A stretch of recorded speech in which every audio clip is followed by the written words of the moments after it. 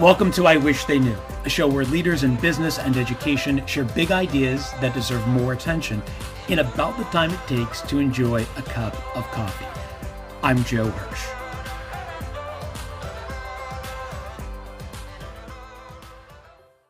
Today's wish comes from Alan Stein Jr. Alan is a performance coach, speaker, and an author of 2 books. He spent nearly 2 decades helping elite athletes elevate their performance skills and habits, including NBA superstars like Kobe Bryant, Steph Curry, and Kevin Durant. And it showed companies like Pepsi, Charles Schwab, American Express, and Starbucks had increased their organizational effectiveness. His latest book, Sustain Your Game: Manage Stress, Avoid Stagnation, and Beat Burnout. Alan, welcome to the show. Oh my goodness. It's so great to reconnect with you, my friend. We're going to have some fun. It's going to be good. So you have been thinking a lot about how to sustain your game after telling us how to raise it. What do you wish more people knew about not just achieving success, but keeping it?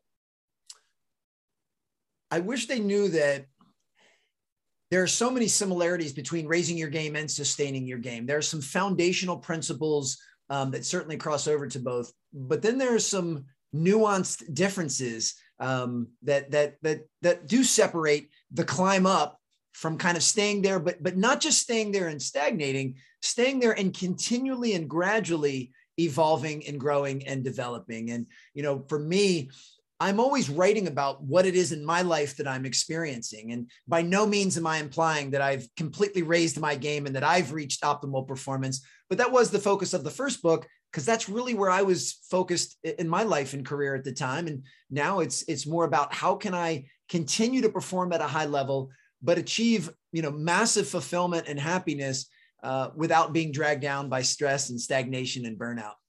So those beliefs and behaviors that allowed us to achieve success in the first place, those are not quite the same skills, beliefs, and behaviors that allow us to sustain it as we go forward, right? Yeah, there's several nuanced differences. And for the most part, those nuanced differences have to do with our ability to manage stress kind of in the moment, how we can avoid stagnation more in that midterm space, and then how over the long haul, we can beat burnout. And I think those 3 things in particular have been heightened exponentially over the past 2 years with the global pandemic. You know, those things were rampant prior to. I mean, there were research studies done before the pandemic about how stressed out, you know, American workers in general are, and how people were on the edge of burnout. And then I think the pandemic kind of took that to an entirely new level. Yeah. So it's not simply about elevating your game by, you know, doubling down on those performance drivers, but it sounds like there are these performance drags that are holding us back: the stress, the burnout, the stagnation. Take us through those. You mentioned like the 3-step process. So how should people be on the lookout for those, and how do they deal with them? Well, the very first thing we have to do is have a level of acceptance and a level of acknowledgement, and just know that throughout our lives, we're always going to be battling stress, stagnation, and burnout. And then when you find yourself on the cusp of any one of those, you're not alone. And that doesn't mean that there's anything wrong with you. And that doesn't mean that you're not living your life the right way. It's a part of being human, if you will. So we have to accept that. But another major step is also taking full ownership that it is our behavior that often invites and incites those things to new levels. That, you know, on some level, and I know this might be a controversial topic, stress is a choice. You know, that you invite stress into your life by the way that you behave, the habits that you have, the people that you surround yourself with, and learning to have a level of acceptance of what you have control over and what you don't, I believe is the first step to alleviating stress. And then when we look at stagnation, we have to understand that it's in our human DNA to be wired in a way that when things are going pretty well, it's very easy to click on the mental and emotional cruise control and just to kind of let things continue to go without this need of reinvention and to shake things up and to do things differently. And then lastly, burnout, I believe, is caused by a misalignment between the work you're doing and the sacrifices you're making and your goals and your dreams and your vision. You know, when those things are no longer in alignment and you're kind of working in the opposite direction to what fills your bucket, that's ultimately what creates burnout. You hear stories about these incredibly successful athletes, Tom Brady, Michael Jordan, who almost create a narrative around their work and their game to help them break out of that stagnation. Jordan famously talked about how he was cut from his team. Brady famously focused on the fact that he was a sixth rounder and kept a list of people who doubted him. Are these artificial drivers to get, in this case, athletes, but really more generally, top performers to that next level? Is that something that we need to have in order to juice that performance, or are there other ways to break through without constructing certain models or images of who we think people think we are in the work we're doing?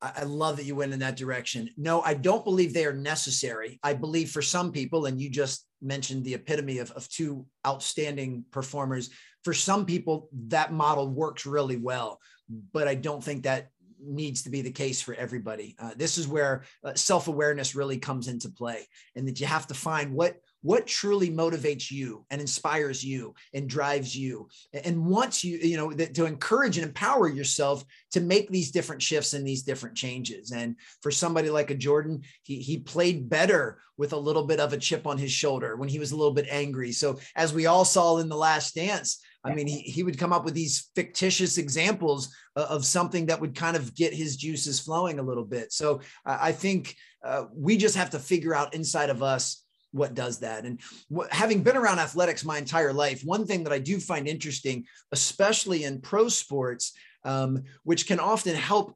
alleviate some of these symptoms of burnout, is they have a very distinct off season. Now, I know with someone as famous as a Jordan or Brady, they've got a lot of things that necessitate their time. They have a lot of demands on them, but they actually have a distinct off period. They have a few month period where it doesn't mean they're going to stop training or preparing, but it's not the same year round. And I think that's one of the challenges for the rest of us mere mortals in the business world, is we don't really have that distinct off season. It's much more infinite. It's much more evergreen. It's 12 months a year. And if we aren't disciplined enough to make the time to take vacations, to have days off, to socially and electronically unplug and detox, if we don't take the steps to do that, and we're always going, grinding, then I think burnout is inevitable. Yeah. So having to stop so that we can go. Absolutely, without question. And we know that, back in my days of training, after an intense workout, that had to be followed by a rest period where you would recover, you would replenish, you would refuel, which would then build yourself back stronger. So you were constantly training at high intensity, then resting and recovering, then training at high intensity. And it's important to build that rest and recovery in for physical development, but it's equally important for mental and emotional development as well, which is why the rest of us in the regular world need to build those times in. That if you were going 24/7, 365, that simply isn't sustainable. And, you could do it for short runs. If you have a launch coming up or you're in the startup phase, you may be able to sink more time into your work for shorter periods. And that's okay, but that needs to be followed by some type of respite. A lot of the work of high performance is done offline. You talk about it being done in the unseen hours, which I love. For high performers who want to take their game to the next level, how much of that work should stay off to the side, sort of being done in the quiet moments, or how much should be made visible to build accountability for the work they're trying to do to get better? That will ebb and flow. And I think it depends on the individual. There's a lot of kind of nuanced variance in that. But the connection I always want people to make is what you do during the unseen hours dictates how well you'll perform during the seen hours. And whether you're the seen hours are playing in an NBA basketball game, or they're giving a presentation or writing a proposal, or a video you choose to put out on Instagram, it's what you do in the hours that precede that will determine how well you'll perform. And I just always want to make sure that folks connect those dots. And in sport, once again, it's obvious. You go to practice every day, you work out in order to play your game on Friday night. But I know a lot of folks in the professional world, and I know we share a lot of colleagues, especially in the speaking world, that might not put that much time and effort into the preparation because they just believe that when I step on stage, I can wing it and I'll be fine. Or I know I have a sales presentation this Friday. I'm very charismatic. I know they like me. I'll be fine. And they don't do the due diligence and the work in advance to increase the chance that they'll perform at a higher level. So I've always been a huge fan of proper preparation during the unseen hours. One story that we were just talking about before we started chatting today was the story you shared with me about Kobe and preparation. Tell me about that. Yeah, well, the first time I ever met Kobe Bryant was back in 2007 for the Nike Skills Academy. So Nike brought in the top high school and college players from around the country for an intense 3-day mini camp with Kobe, who at the time was the best player in the world. And, as your listeners have probably gathered, basketball has been a very important part of my life for my entire life. So I had always heard this urban legend of how insanely intense Kobe's individual workouts were. And when I found myself on his camp staff, I figured this is my chance. This is my shot. So at my earliest opportunity, I walked up to Kobe and asked if I could watch one of his private workouts. And he was incredibly gracious and smiled and said, "Sure, man, no problem. I'm going tomorrow at 4." And I got confused because I had just got done looking through the camp schedule, and the camp schedule clearly said that the first workout with the players was the following day at 3:30. And Kobe recognized that confused look on my face and clarified that with a friendly wink and said, "Yeah, that's 4 a.m. Well, I can't think of a reason why I can't be somewhere at 4 a.m. So I pretty much committed myself to being there. And I figured if I was going to be there anyway, this was my chance to leave my mark with Kobe. This was my chance to impress him. So I came up with the plan to beat him to the gym. So I set my alarm for 3 a.m. the next morning, and the alarm goes off. I jump up, I quickly get myself dressed. I hop in a taxi and I head to the gym. And when I arrive at the gym, it's 3:30 in the morning. So it's pitch black outside. And yet the moment I stepped out of the cab, I could see that the gym light was already on. I could even hear a ball bouncing and sneakers squeaking from the parking lot. And when I walked in the side door, I see Kobe's already in a full sweat. He was going through an intense warm up before his actual workout with his trainer started at 4. And, out of professional courtesy, I didn't say anything to him or his trainer. I didn't want to be a distraction. I just sat down to watch. And for the first 45 minutes, I was shocked. For the first 45 minutes, I watched Kobe do the most basic footwork and offensive moves. He was doing stuff I had routinely taught to middle school age players.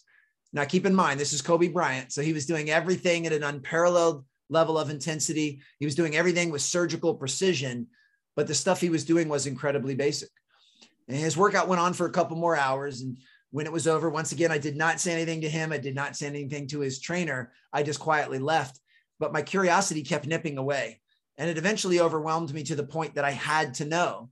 So later that day at camp, I went up to him again and said, "Kobe, I don't understand. You're the best player in the world. Why are you doing such basic drills?" And he flashed that $1 million smile, but he said in a very serious tone, "Why do you think I'm the best player in the world?" Because I never get bored with the basics. And I remember, I still, the hairs on my neck still stand up when I say that. Because it was such an epiphanal moment. I never get bored with the basics. Here I am talking to one of the greatest basketball players to ever play the game, someone that has truly mastered his craft. And he said that his foundational secret is that he never gets bored with the basics. And, I know maybe for many of your listeners that should be blatantly obvious, but for me at that moment in my life, that was life-changing, because it was in that moment that I realized that just because something is basic, it doesn't mean that it's easy. Yeah. People often use those words interchangeably, but they're not synonyms. Just because something is basic in principle doesn't mean that it's easy to execute. And that lesson has stayed with me ever since. And it applies to both of the books I put out. And it absolutely applies to sustaining your game. What it takes to manage stress and avoid stagnation and beat burnout is very basic in principle. I could explain that to a first grader and they would conceptually understand it. But as we all know, what it takes to manage stress, avoid stagnation, and beat burnout is anything but easy. Arguably the biggest challenge that we face day in and day out. It's the performance that we do in front of others, but it's also the performance habits that we build with just the company of ourselves. The book is Sustain Your Game. The author is Alan Stein Jr. Alan, thanks for sharing your wish with us today. Oh my gosh, this was so much fun. Thank you so much, Joe. Thanks for listening. If you like what you heard, please rate and review the show. It helps others find us. For more ideas on how to communicate with impact, visit my website, joehirsch.me. See you next time.